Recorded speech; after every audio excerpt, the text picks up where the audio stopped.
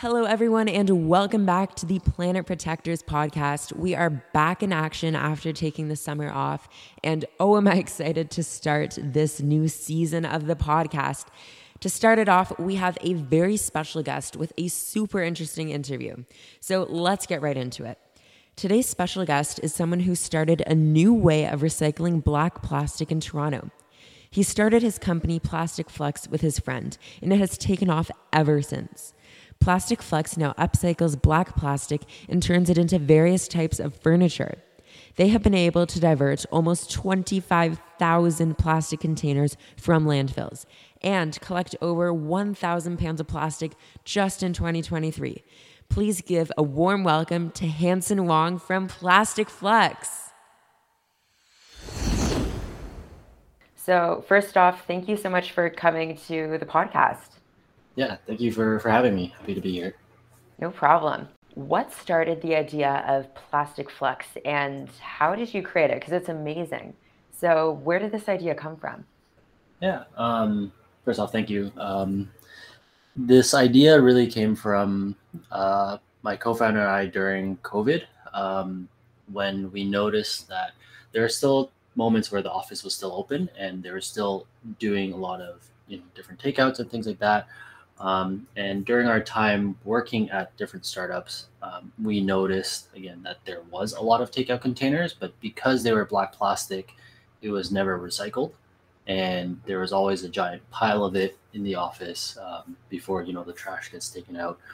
And so we kind of thought there has to be a better solution because we both know that black plastic is not recycled. And so we knew it was going to the landfill, and there has to be a better solution to it than it just going to the landfill. Yeah, absolutely. And we're going to go back to that black plastic, why it isn't recyclable in a little bit. Mm-hmm.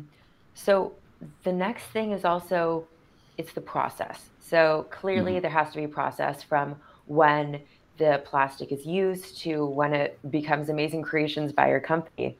So what is the process from collecting the plastic to creating your products, and what do you make out of the black plastic? Yeah, so the process is quite long. We basically collect it from the general public and some small businesses. And once we've collected it, um, usually I would want to say like 85% of it is clean or people have already washed them. If they're not clean, unfortunately, like the two of us have to clean it ourselves. And then once we have it cleaned, we cut it down to size and put it into a shredder because our shredder is actually fairly small.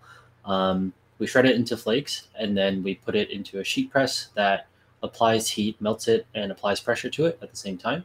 And then once we've created these sheets, it essentially works like wood.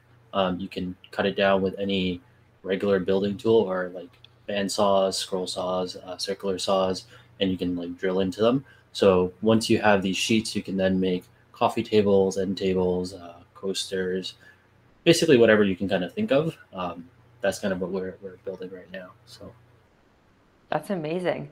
So when you said you sometimes have to clean the black plastic yourself, do you mean just like you would wash dishes, like just scrub it with soap and water?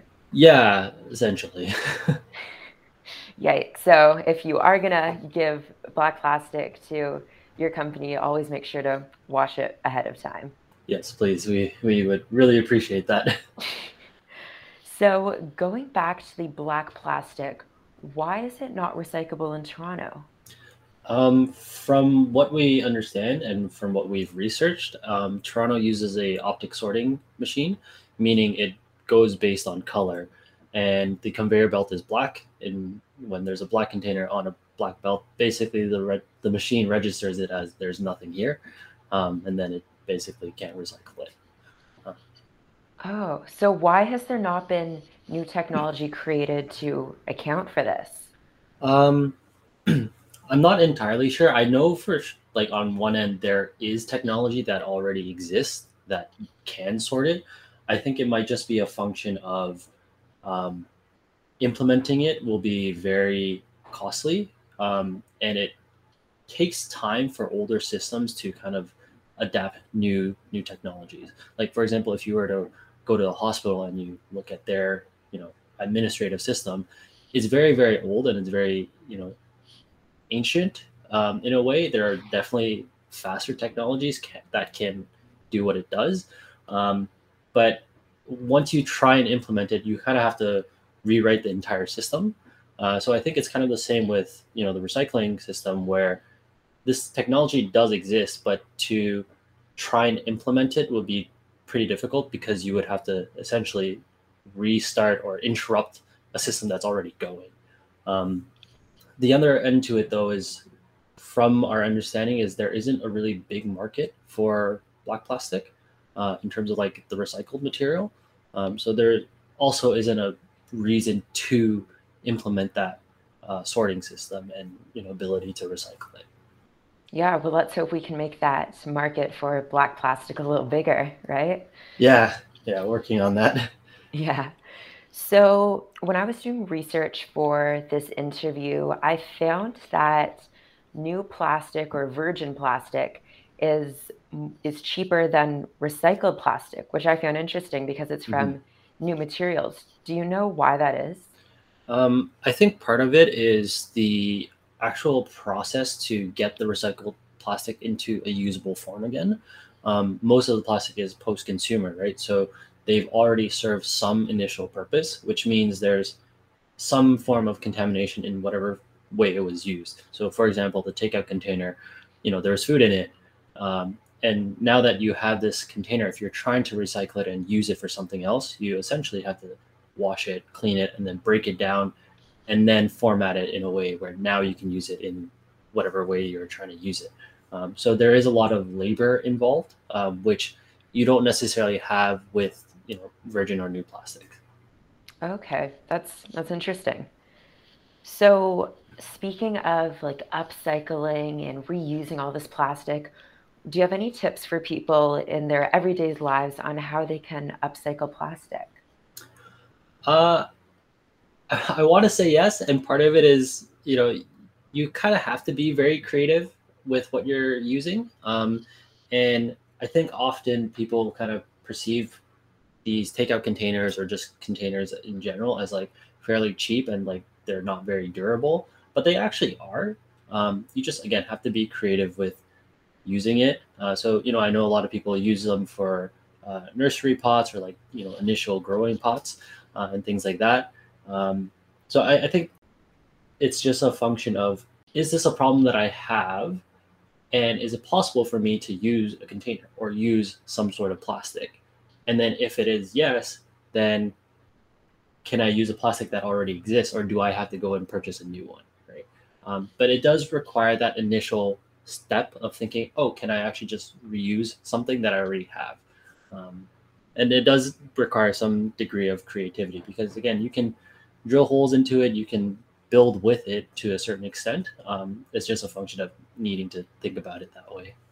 Yeah, absolutely. And I've definitely had my fair share of nursery plant pots out of plastic water bottles. Yeah, So there's definitely some good tips out there, yeah. especially on like certain websites and all that fun stuff. Yeah, there are a lot of really creative people out there, and if you just kind of scour the internet, someone somewhere will have already thought about it. Yeah, exactly. So where do you see Plastic Flux in 5 years? Ooh, this is a big question. Yeah, Ideally, I would like to say we're, for one, definitely still operating.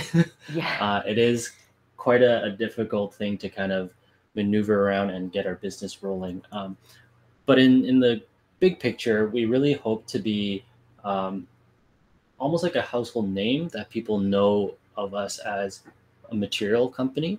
Um, for us, both my co-founder and I, as a little bit of context, we came from a science background, so we're not very much designers or industrial designers. So for us to create furniture and things like that, we have some ideas, but it's very limited. But we want to be able to provide this material to people that are a lot more creative and a lot smarter than us, that can do really crazy and creative things. So in 5 years, we're really hoping that we are that household name where people can say, hey, I'm thinking of building this project. Oh, what if I use Plastic Flux to build it? And we really want to just empower people to be part of this movement, because in the grand scheme of things, plastic waste is such a big problem. Like there's no point in us housing, the material and saying, we are everything. We need more people on board, and we want to empower people to be creative and use this material. Yeah, and you have had an amazing startup, and I'm sure that in 5 years' time, and maybe even before that, you will Mhm. be well on your way to being a household name. So I have total faith. Thank you. So I live in Toronto, and I'd love to donate some black plastic if I have any, and I'm sure a lot of people listening would like Mhm. to do that too. Yeah. So are there any drop-off points where people can bring their black plastic? Yeah, so we currently have two collection points. One is in Kensington Market at 6 by 8 Market. The address specifically is 184 Baldwin Street. And then the other location we have is the Green Jar on St. Clair Avenue West. And the specific address is 116 St. Clair Avenue West. Perfect. Well, I will be sure to donate some plastic if I have any. Awesome, thank you. And I will also be sure to put your website and Instagram handle in the show notes so all of our listeners can check out your company and all the amazing things that you're doing. Awesome, thank you. Well, thank you so much for joining me today. It's been a pleasure having you on the podcast. And I look forward to seeing all the amazing things you continue to do online. Awesome, thank you for having me.